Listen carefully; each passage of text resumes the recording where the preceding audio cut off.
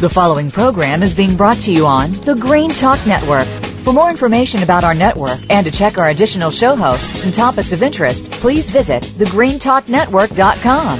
The Voice America Talk Radio Network is the worldwide leader in live Internet talk radio. Visit voiceamerica.com. The views and ideas expressed on the following program are strictly those of the host or guests and do not necessarily reflect the views and ideas held by the Voice America Talk Radio Network, its staff, and management.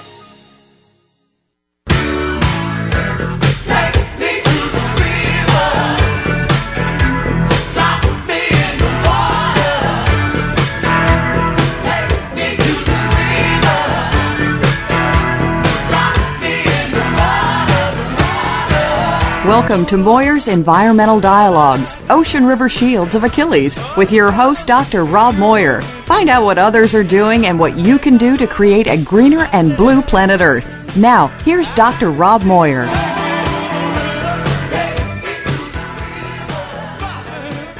Hi. Today on Moyer's Environmental Dialogues, Ocean River Shields of Achilles, I'll talk with some of the whale guardians of Stellwagen Bank. This episode today is titled, Right Whales, Wrong Shipping Lane. Stellwagen Bank is an underwater national marine sanctuary off of Massachusetts. It's like a threshold between Massachusetts Bay and the Gulf of Maine. And with me are members of the Stellwagen Bank National Marine Sanctuary, Superintendent Craig McDonald, and Assistant Superintendent Ben Cowie-Haskell, and GIS Analyst Mike Thompson. Hello, Craig. Rob, how are you? Good. Ben, hello. Hey, Rob. And Mike. Hello. Hey, you're all there. Let's start with Superintendent McDonald. What is Stellwagen Bank, and why is it so important that Washington made it into a national marine sanctuary? Yeah, Rob, you ask a lot of people around here, go whale watching, you go tuna fishing, they know about it. It's just an area that concentrates an enormous lot of wildlife, relative to other areas. Congress established it as a sanctuary in 1992. It's in terms of area, it's about the size of the state of Rhode Island, 842 square miles, and as you indicated, it stretches between Gloucester, Cape Ann, and Provincetown, down on the Cape. It's a remarkable area. It's got high biodiversity, has a lot of uses, has a lot of shipwrecks, and we look at management of this site as though we're a three-legged stool, where we're looking to manage conservation of biodiversity, we're looking to help protect whales, and we're also tasked with managing maritime heritage resources, which are shipwrecks. And while doing this, we're also charged with facilitating uses that are compatible with the primary goal of protecting the place. Thank you. We're going to talk mostly about whales and marine life. Where can people go to learn more about, say, the shipwrecks or the other aspects of the sanctuary that you mentioned? The best place is to go to our website, which is stellwagen.noaa.gov, and that's Stellwagen spelled with an E, not an O. So that's stellwagen.noaa.gov. Thank you. Yes, I recommend it highly that you've got some video clips there and people can feel like they're diving over wrecks or in with the marine life. I'd like to turn to Assistant Superintendent Ben Cowie-Haskell and ask about how the National Marine Sanctuary folks have been working with whale watchers and what you've discovered in regards to right whales. Okay, Rob. Actually, I think Mike Thompson, our GIS analyst and whale researcher, would be better suited to answer that question. So, Mike? Thank you. Hi, Rob. So Thank you, back Mike. in 1979, we started working with two groups that have naturalists that they put onto whale watching boats, from the Whale Center in New England, up in Gloucester, and then the Provincetown Center for Coastal Studies down on the Cape. Over the years, they go out during the summer months with their whale watching boats and collect data, everything from how many whales they're seeing in species and what type of behavior they're doing. This large database turned to be very useful for us here as collecting historic trends of where whales are across the sanctuary. Over the now almost 30 years of data that we've collected to date, it has been a very large, over 400,000 sightings between the two sites that have allowed us to better identify humpback, right, minke and fin whales in the sanctuary. Mike, can you repeat that number of sightings you said? Sure. We're around anywhere between 400 to 500,000 sightings once we get this year's sightings in. Close to 500,000 sightings. That's correct. And over how many years? 30 if you include this year. Yeah. We did a project a few years ago which takes our shipping lane and worked with the IMO to shift it further north to get it out of area of high density of whales. And that was using a 27-year analysis, detailed analysis of the whales in the sanctuary. And what did the analysis show you about the way they frequent the area? Sure. As can be expected, there are some hot spots out in the sanctuary for, most likely because of ecological reasons due to sediment and what type of foraging behaviors they're using in depths, that there are some hot spots that the whales frequent. And, in fact, the areas that they frequent were also areas that the shipping lane ran directly through. Uh-oh. Yeah, a real big problem. But this way we were able to do a couple different things. First, we were able to take all the data in, and there's lots of dealings with large data like this, especially over multiple years with different methods of collecting data and the increased technologies over the year of GPS and old-fashioned Lorans, and Lorans still being used in conversions. And it's a great analysis to be able to go through and just deal with, there's an effort side of things where the whale-watching boats are going to where the whales are, and there's overlap issues between the two groups, so we need to do ways to limit down duplicate sightings. So we actually took a conservative effort to go look at where the whales were, and it still turns out that they turn up in three spots, predominantly the northwest corner, the southwest corner, and the southeast of the sanctuary, and a little bit up on Jeffrey's Ledge where the sanctuary overlaps. Down in the south is exactly where the shipping lane runs through, or at this point used to run through. So when we ran the analysis over all of the years, or to visualize, but you're saying that there was like a group on the south end of the bank and a group on the north end of the bank, and there was kind of less in between or something? Is it? Yes, exactly. Yeah. And as a GIS mapping guy on this end, it's a really strong tool and a strong example of how GIS can be used to better manage and spatially plan out the sanctuary, where you can show to everybody and undisputable that there's a big red blob of a hotspot of whales up in the north and a big red blob down towards the south. And if you simply shifted that shipping lane 12 degrees, you'd miss those peaks of whale densities. Excellent. In fact, when we ran all of the numbers, it came out to a 81% risk reduction or potential interaction reduction for all baleen whales and 58% reduction for right whales.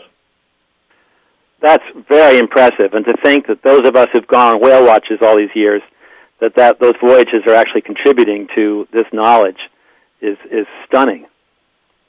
Rob, this is Ben.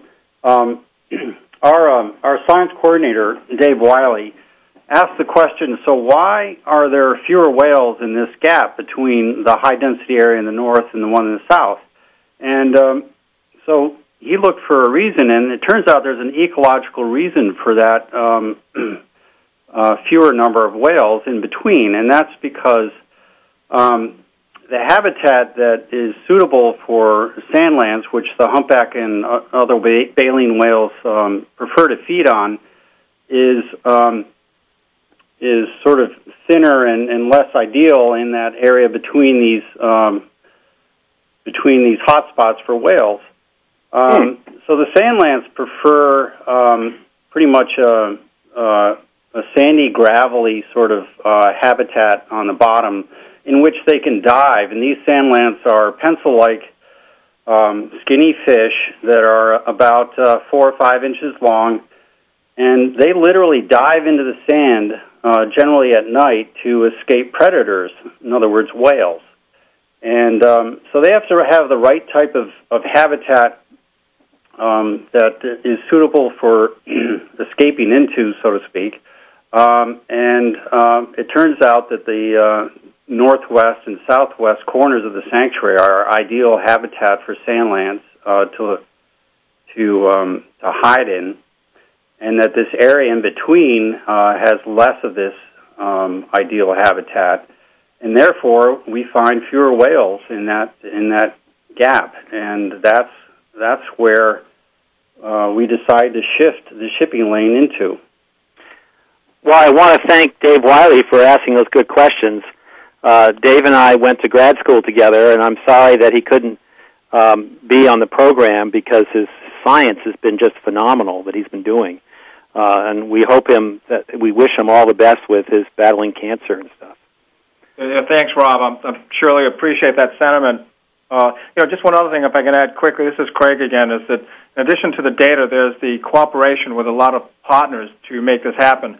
And your listeners might appreciate that it took us, it's 27 years of data in the analysis that Mike conducted, and then there were 5 years of discussions and negotiations with a number of partners, which includes the NOAA, the Protected Resources folks at the National Marine Fisheries Service, the Fisheries Science Center here with National Marine Fisheries in the Northeast, the NOAA General Counsel, these are the attorneys for the international sector, work with the Massachusetts Port Authority, work with the shipping industry. The Coast Guard was very helpful in facilitating the outcome. And then, of course, the decision to move the shipping lane was actually an international decision that was made, by the International Maritime Organization.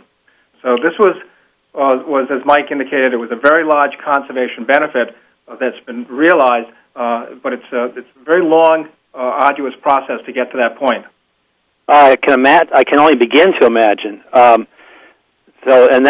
that includes how you worked with shipping, or those are just all the agencies that have to work with you with shipping? Well, also the shipping industry, they were very, very active. They worked through the Massachusetts Port Authority process. Dave Wiley, others of us would go give presentations, run different scenarios. Mike would run a number of different alternatives, and we wanted the industry acceptance because we thought this is something that they had to take some ownership in as well, and they came up to the plate. They did a great job. Yes. And so when did the changes went into effect, and then there have been subsequent things you've been doing with the shipping industry? Yeah, in July 27th, the shipping lane change occurred, and again, Mike has been working with automatic identification system data that the Coast Guard makes available, and we were able to determine that there was almost total compliance within a 24-hour period of the announcement of the official lane change. So the industry was right on the money. And the next day, almost all of them are now moving within the new shipping lane corridors. That's a remarkable. Talk about turning aircraft carriers. The whole shipping just shift course.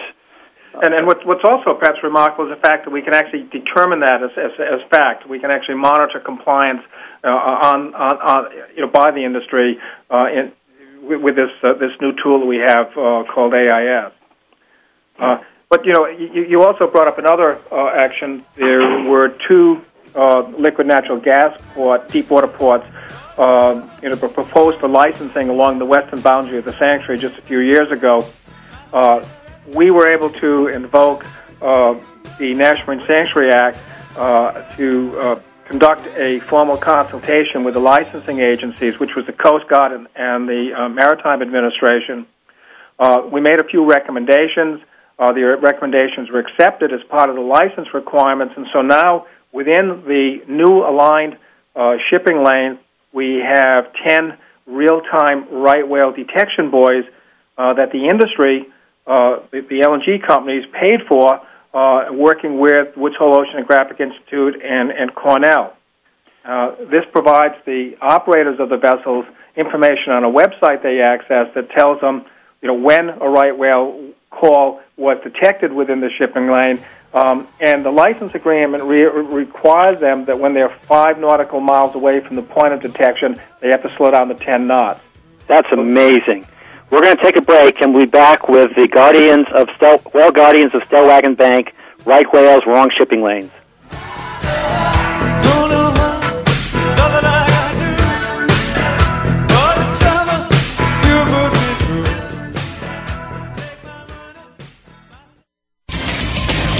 Keep listening to the Green Talk Network for the latest in the sustainability and green movement for all of our futures, today and tomorrow.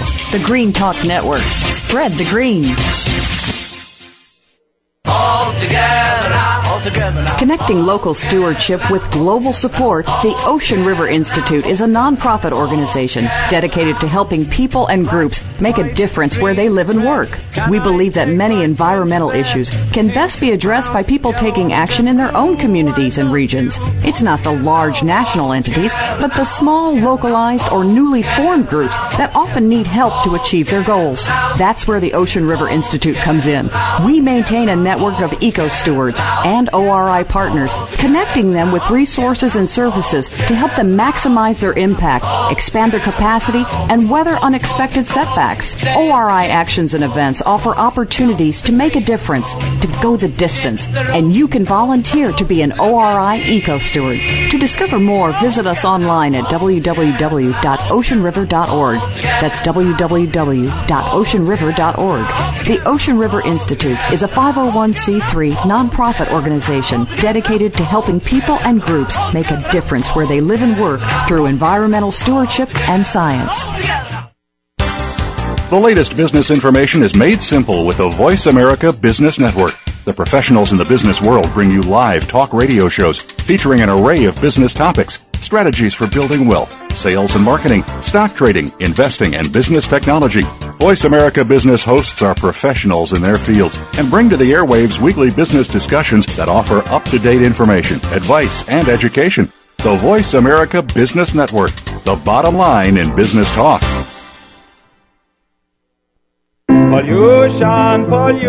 So many key world issues today relate to energy and environment. We are living in a time where world events set us up for a major transformation of our society. Enter Dr. Bernie Bulkin. Dr. Bulkin is Commissioner for Energy and Transport for the Sustainable Development Commission in the UK. Whether it's the financial crisis, China's transformation, the emergence of India, or Obama's ascension, put yourself on the pulse of today's changes. Listen for Environment on the Edge with Dr. Bernie Bulkin, Tuesdays at 10 a.m. U.S. Pacific Time on the Green Talk Network. Keep listening to the Green Talk Network for the latest in the sustainability and green movement for all of our futures, today and tomorrow. The Green Talk Network. Spread the green.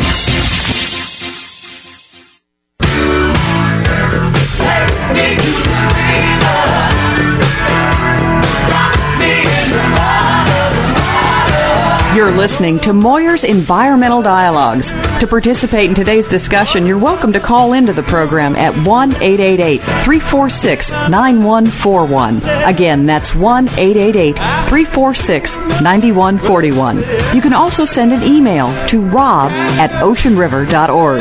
Now, back to Dr. Rob Moyer. We're back with the Whale Guardians of Stellwagen Bank, and we're talking about they've been setting up real-time detection of right whales through buoys. And with me today are Superintendent Craig McDonald and Assistant Superintendent Ben Cowie-Haskell and GIS Analyst Mike Thompson. Mike, are there ways that we can listen into this real-time detection system that Stellwagen Bank National Marine Sanctuary is setting up? Absolutely. We've worked with a lot of partners to generate a website now hosted by Cornell University's bioacoustic research programs. You can look at it at listenforwhales.org. That's simple, just listenforwhales.org. That's correct, and it will show you live, real-time upcalls and acoustic detections of right whales in the sanctuary. And if people have questions, can they write to you, or should they write, what's they do? They can send us. They can look us up on the website at stellwagen.noaa.gov, and there's general contact information for us there. Excellent, Craig. I think I interrupted you when you were telling us about the LNG assistance of the detection system and so forth. Yeah, Rob. There's two aspects to that. There's one is the policy and the interaction with the private sector, which I think turned out very well. A win-win for both parties. And then there's also the remarkable technology that's been brought to play here. Just think of the shipping lane as a corridor. It's like a road with a left side and a right side, or port side and starboard side, going through the sanctuary, and right along the middle and the median strip, are located at distances equidistant apart. a series of 10 moored buoys. So they're moored on the seafloor, and then coming up off the seafloor along the mooring line is a hydrophone that receives the call. It goes up a cable to the buoy at the surface, and it transmits the call to Cornell, where that information is put onto the website. Now, Mike couldn't give you more specifics on that. Mike, do you have anything to add? Or? Sure. I think technologies like this at sea are always a little bit more difficult than they sound. It's very difficult to get a mooring out there, moored to the bottom of the buoy component, and not create much noise. So one of the bigger issues we have is first making it a quiet hydrophone underwater, and then also having a computer system which is running on each one of these buoys at the surface, which has to be powered and maintained through sometimes difficult winter lives here in New England. Yes. And these computer systems, the buoys actually have computers on them that have an algorithm that run through and detect whether or not this is a right whale upcall or not. And it has a special confidence interval.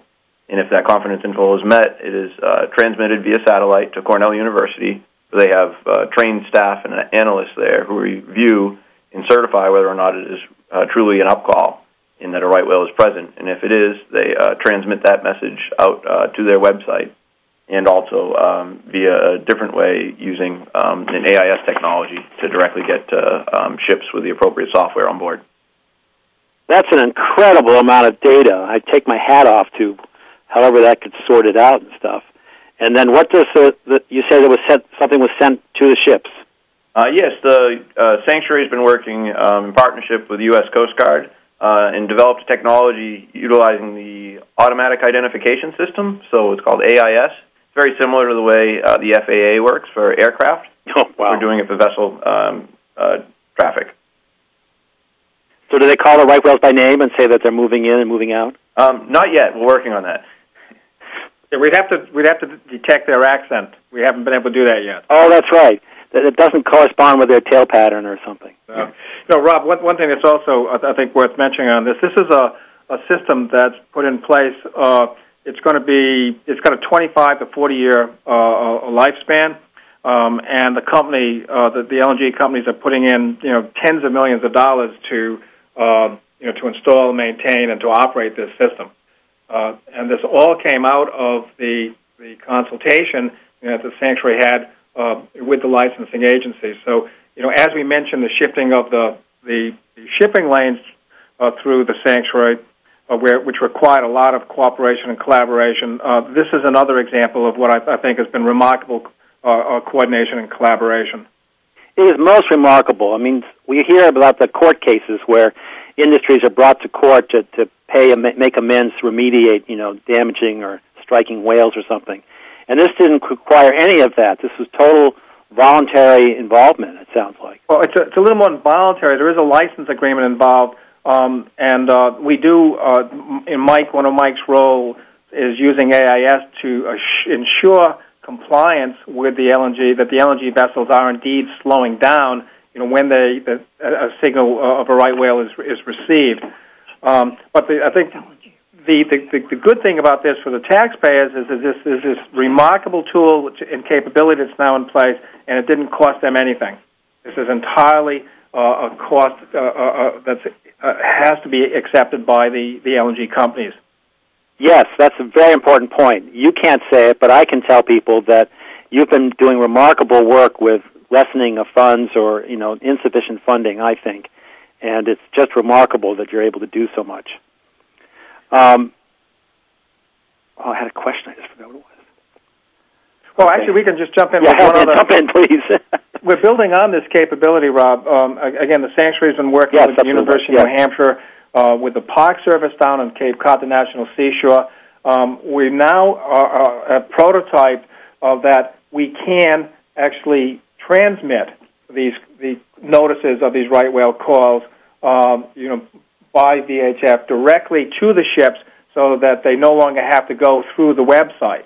That's great. This is a remarkable development that offers the opportunity of any ship now, not just the LNG vessels, but any ship out there that's using the shipping lane into Boston, can have this information sent directly to them and be received at the helm, and then they also can decide whether or not they want to slow down when they know that there's a high probability of a right whale in their path. Yeah, because that information is so meaningful, it's so valuable to have the knowledge. It's more likely to act responsibly with the knowledge. Do you find that there are going to be spin-off benefits that weren't the initial purpose that may be appearing? Well, I mean, this is one of the spin-off benefits. Right now, the notification of mariners is through the website, and under the license agreement, only they are required to slow down. But in our discussions with Massport and the shippers, they've often said that if you give us a high probability likelihood that there's a whale in our path, we will voluntarily slow down. So now what we have done is that we've built on the capability that was generated through the arrangement with the LNG license agreement, partnering with the Park Service. We can now transmit this information to all vessels that have the proper receiver. The proper receiver is just on the purchase of a few $1,000s. And then they can, if they're using the shipping lane, they can decide whether they want to slow down. So that what right now is required only of the LNG companies can expand to the entire universe of shipping lane users to decide whether or not they want to voluntarily slow down. And because we have AIS, we can actually monitor whether or not there are other vessels slowing down. So that's a huge potential gain. Absolutely huge.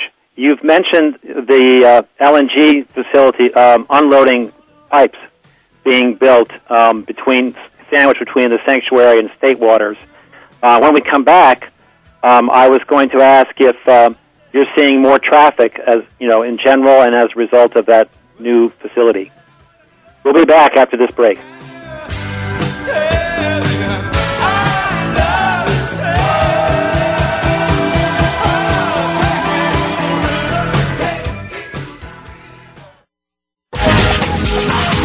Thank you for listening to the Green Talk Network. Help to spread the green by involving your family and friends.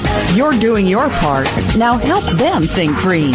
Spread the green. The Green Talk Network. All together now. Connecting local stewardship with global support, the Ocean River Institute is a nonprofit organization dedicated to helping people and groups make a difference where they live and work. We believe that many environmental issues can best be addressed by people taking action in their own communities and regions. It's not the large national entities, but the small, localized, or newly formed groups that often need help to achieve their goals. That's where the Ocean River Institute comes in. We maintain a network of eco-stewards and ORI partners, connecting them with resources and services to help them maximize their impact, expand their capacity, and weather unexpected setbacks. ORI actions and events offer opportunities to make a difference, to go the distance, and you can volunteer to be an ORI eco-steward. To discover more, visit us online at www.oceanriver.org. That's www.oceanriver.org.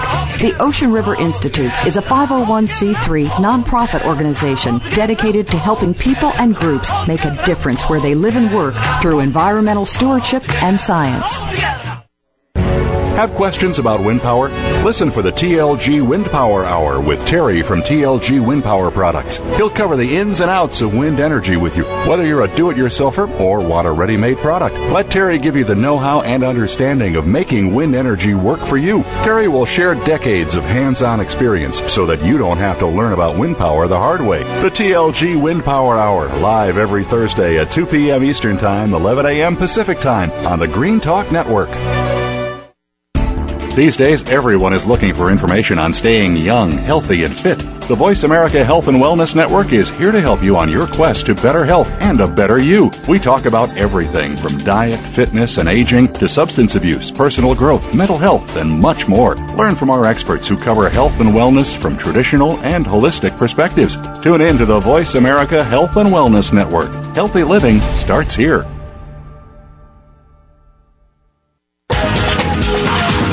Thank you for for listening to the Green Talk Network. Help to spread the green by involving your family and friends. You're doing your part. Now help them think green. Spread the green. The Green Talk Network.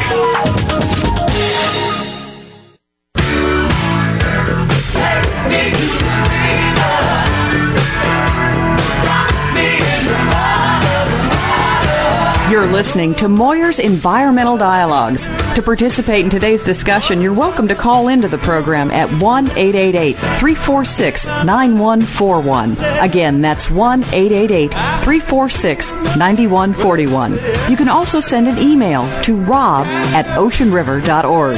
Now, back to Dr. Rob Moyer.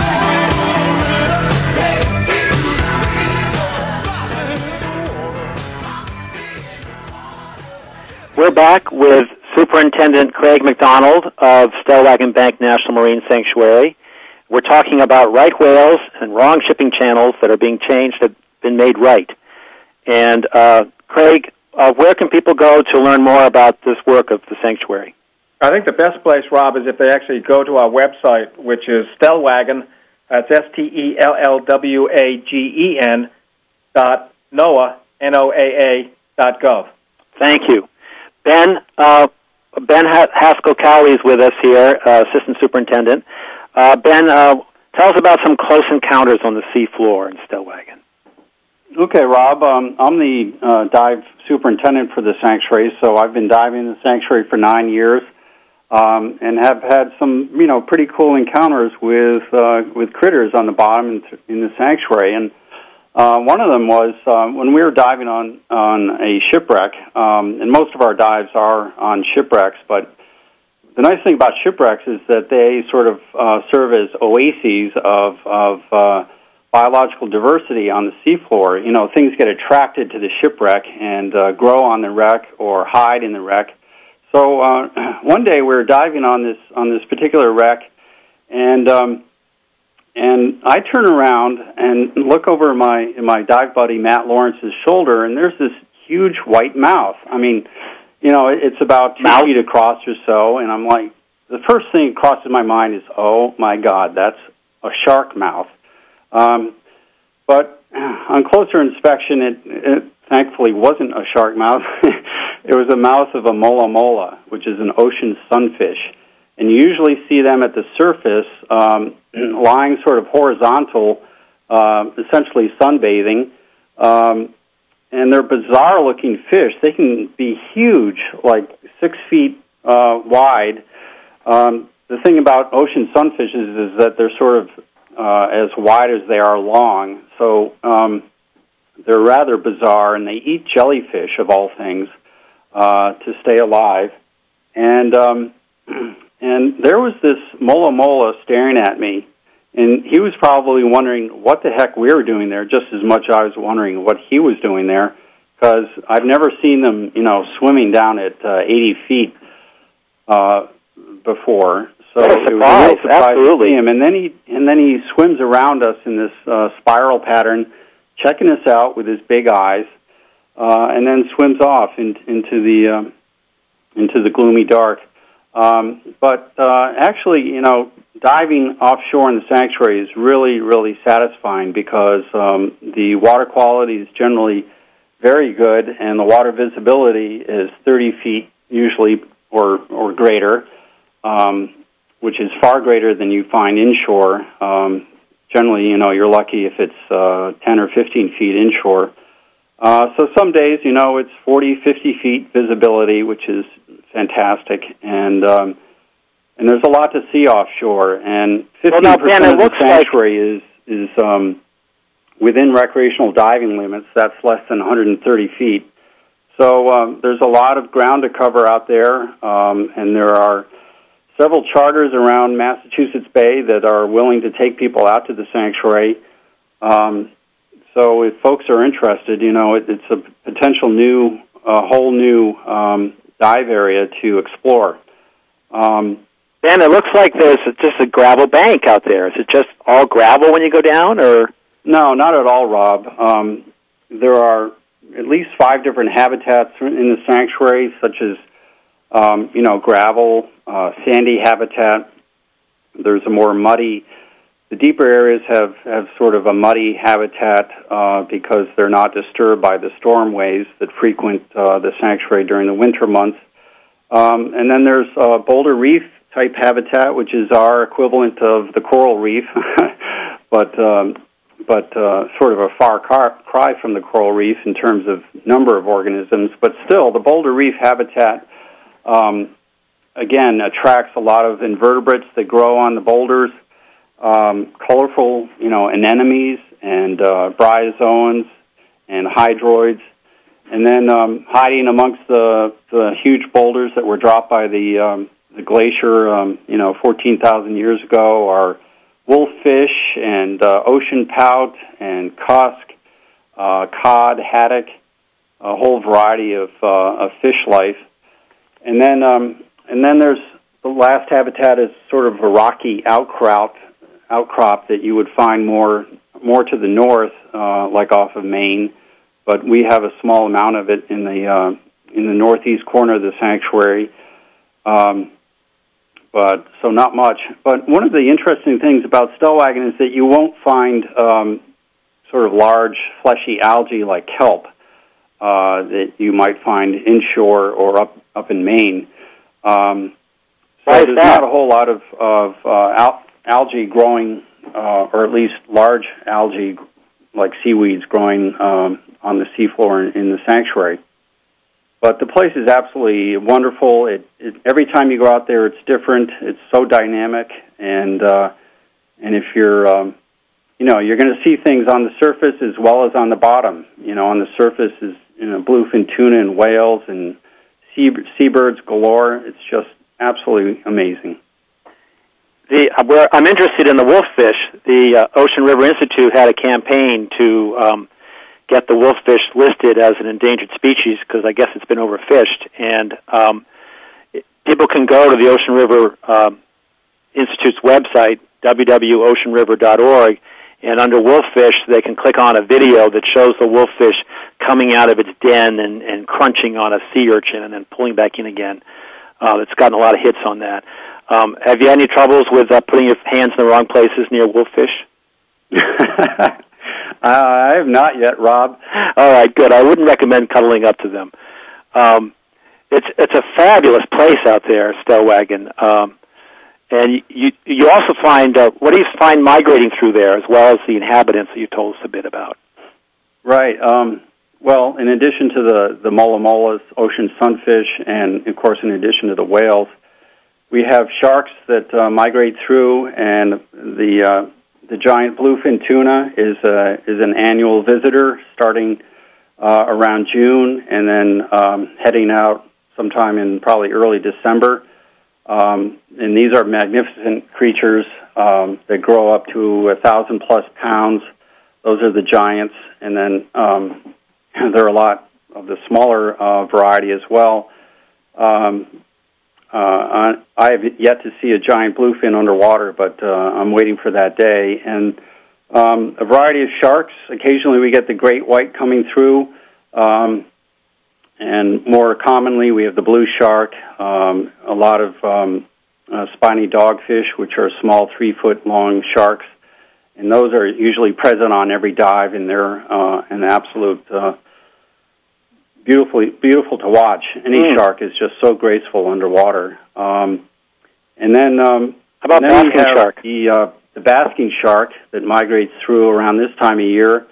The basking shark is one of the larger sharks really in the world, and believe it or not, it feeds on microscopic plankton. And so it just kind of cruises the ocean surface with its mouth wide open, filtering out these plankton. And Greg Skolmel with the Mass Division of Marine Fisheries is an expert on basking sharks and has been tagging them for the last several years.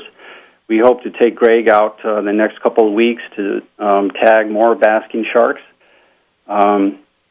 Is he learning anything from the tagging? Absolutely. Amazing stuff. That these basking sharks later in the summer and fall will head offshore into very, very deep waters, like over 1,500 meters. way out off the continental shelf. They'll hit the deep waters, and I think they are actually riding the cold Labrador Current south to off of South America. And then they do whatever they do off South America, whether it's breeding or what. I don't think Greg knows yet. At least he's finding out where they go and when they come back. And yeah, exactly. Fascinating. Robert, this is Craig. I just chime in a moment too. One of the other tools that we use, in addition to Ben and his team diving, are remotely operated vehicles, which are essentially small tethered robots. And one of the areas that we're investigating, we're calling it the sponge forest, because it's an area which is, in a lot of ways, it looks a bit like a Caribbean reef, not because of the corals, but those listeners who have been in the Caribbean and knows a lot of sponges. We found an area where there's sponges, a foot or more higher, and in the winter when we went there, there were no fish. Well, we just did a mission a couple weeks ago, and it's an area that's populated by a lot of cod.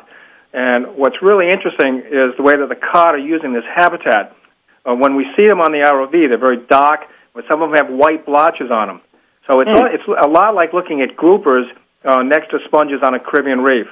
So we're still discovering this place. We're still amazed at the things that we're seeing and the similarities with some other, other environments that we haven't anticipated here. Like what Ben said on diving in the shipwrecks, some of them are just so colorful with reds and oranges and whites and purples mixed in that you could almost think you're looking at a coral reef, but instead you're looking at things called bryozoans and tunicates in addition to the sponges. Craig, that's phenomenal. We're out of time, but I want to thank you.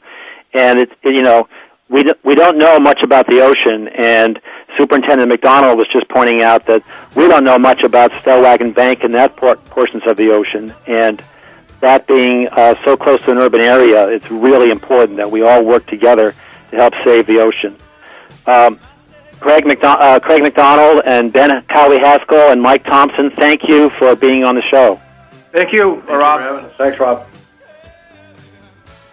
We'll be back after this break. Are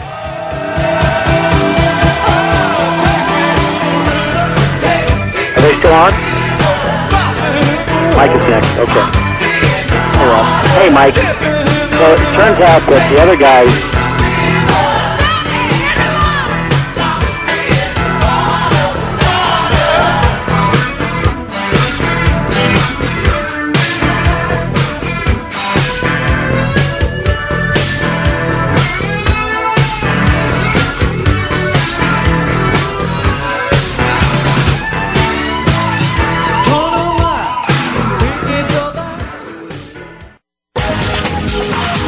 Thank you for listening to the Green Talk Network. Help to spread the green by involving your family and friends. You're doing your part. Now help them think green. Spread the green. The Green Talk Network. All together now. Connecting local stewardship with global support, the Ocean River Institute is a nonprofit organization dedicated to helping people and groups make a difference where they live and work. We believe that many environmental issues can best be addressed by people taking action in their own communities and regions. It's not the large national entities, but the small, localized, or newly formed groups that often need help to achieve their goals. That's where the Ocean River Institute comes in. We maintain a network of eco-stewards and ORI partners, connecting them with resources and services to help them maximize their impact, expand their capacity, and weather unexpected setbacks. ORI actions and events offer opportunities to make a difference, to go the distance, and you can volunteer to be an ORI eco-steward. To discover more, visit us online at www.oceanriver.org. That's www.oceanriver.org.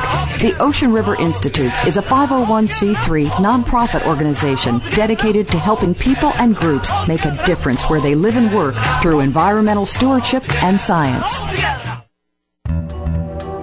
Experience higher love, an archangelic journey into ascended joy and authentic living. Your hosts, Sri Ram Ka and Kira Ra, will assist you to open your heart, expand your love, and be ever present with true joy. Your journey with Sri and Kira begins right here on the Seventh Wave Network with Higher Love, Wednesdays at 5 p.m. Pacific, 8 p.m. Eastern. The Green Talk Network is here. Spread the green.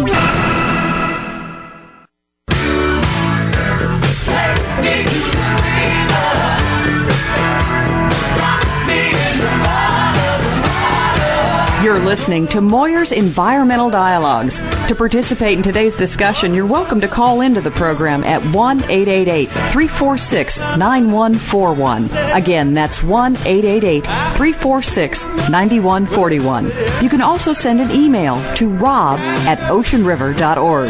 Now, back to Dr. Rob Moyer. Hi. Mike Dunmeyer of Ocean Champions is joining me by telephone from Washington. Hello, Mike.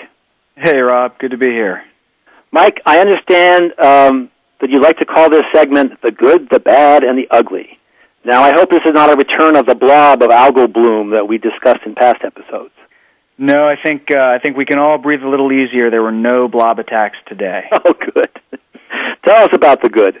Well, there are a few things, Rob, and that's obviously a great thing, so a lot of good news in the last week.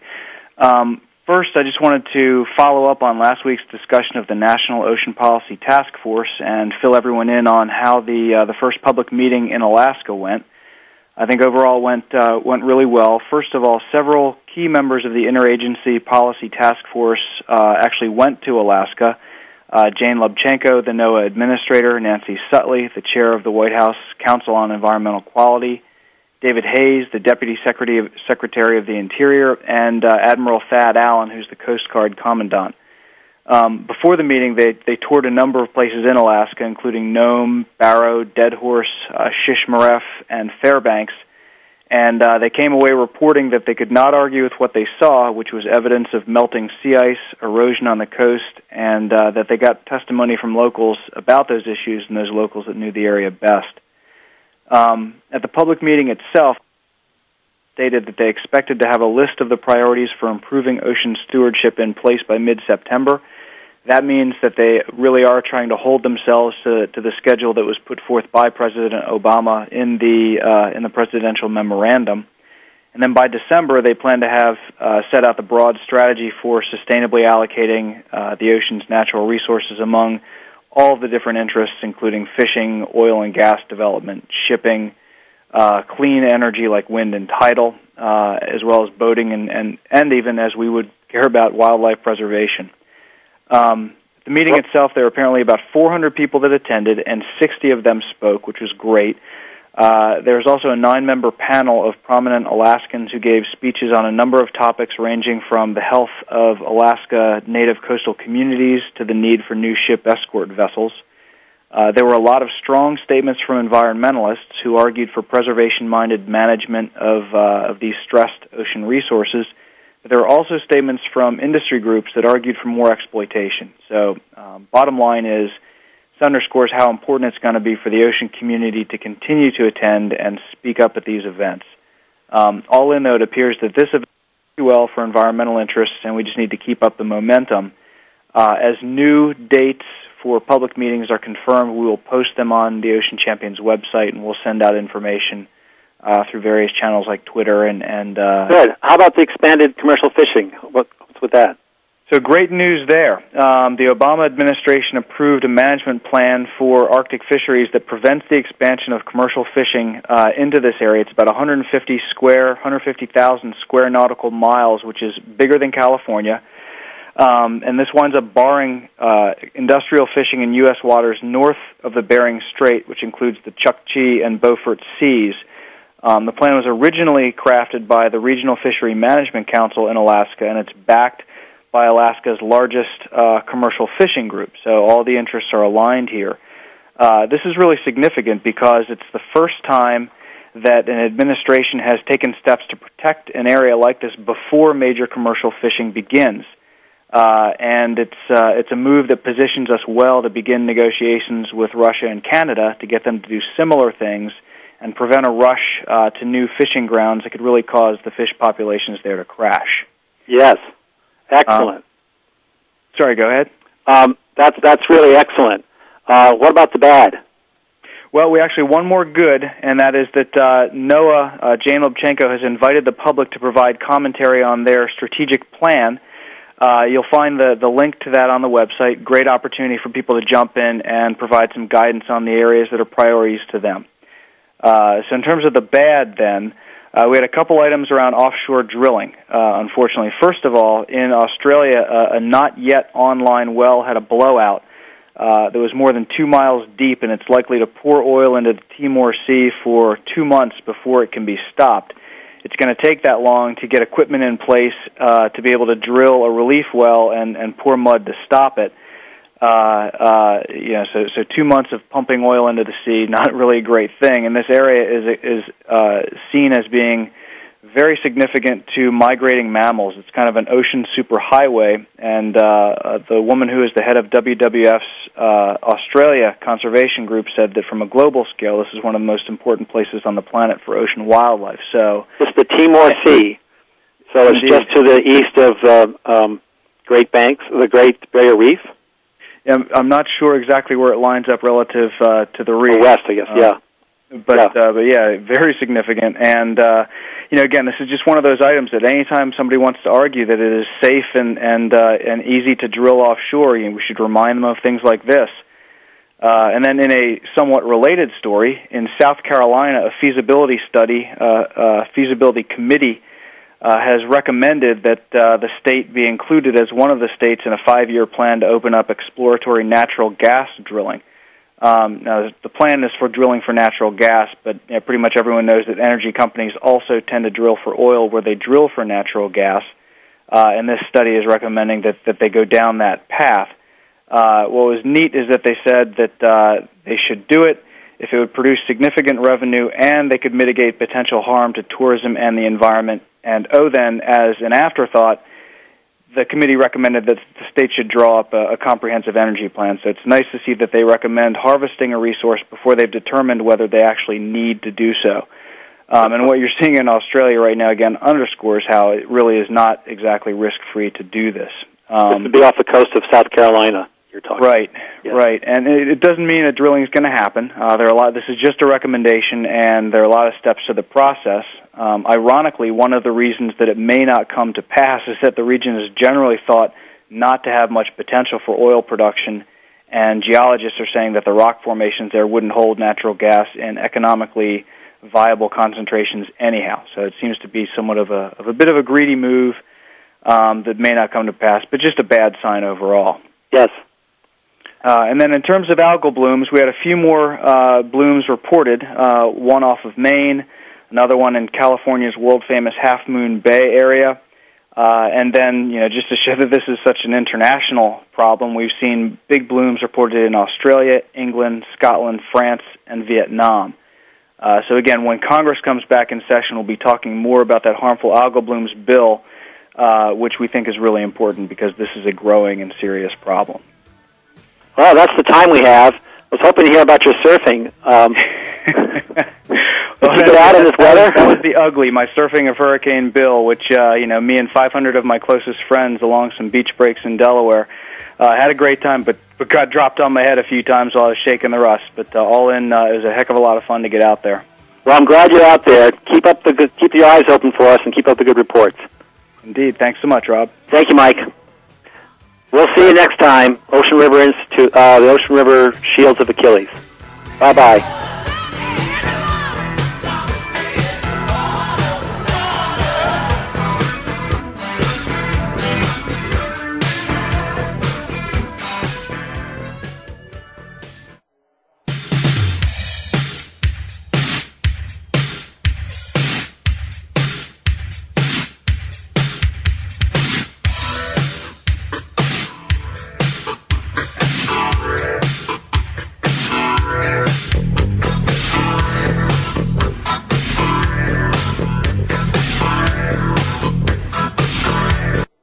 Thanks again for joining us this week on Moyer's Environmental Dialogues. Please tune in for more with Dr. Rob Moyer next Wednesday at 9 a.m. Pacific Time, noon Eastern Time on the Green Talk Network. We'll talk again then.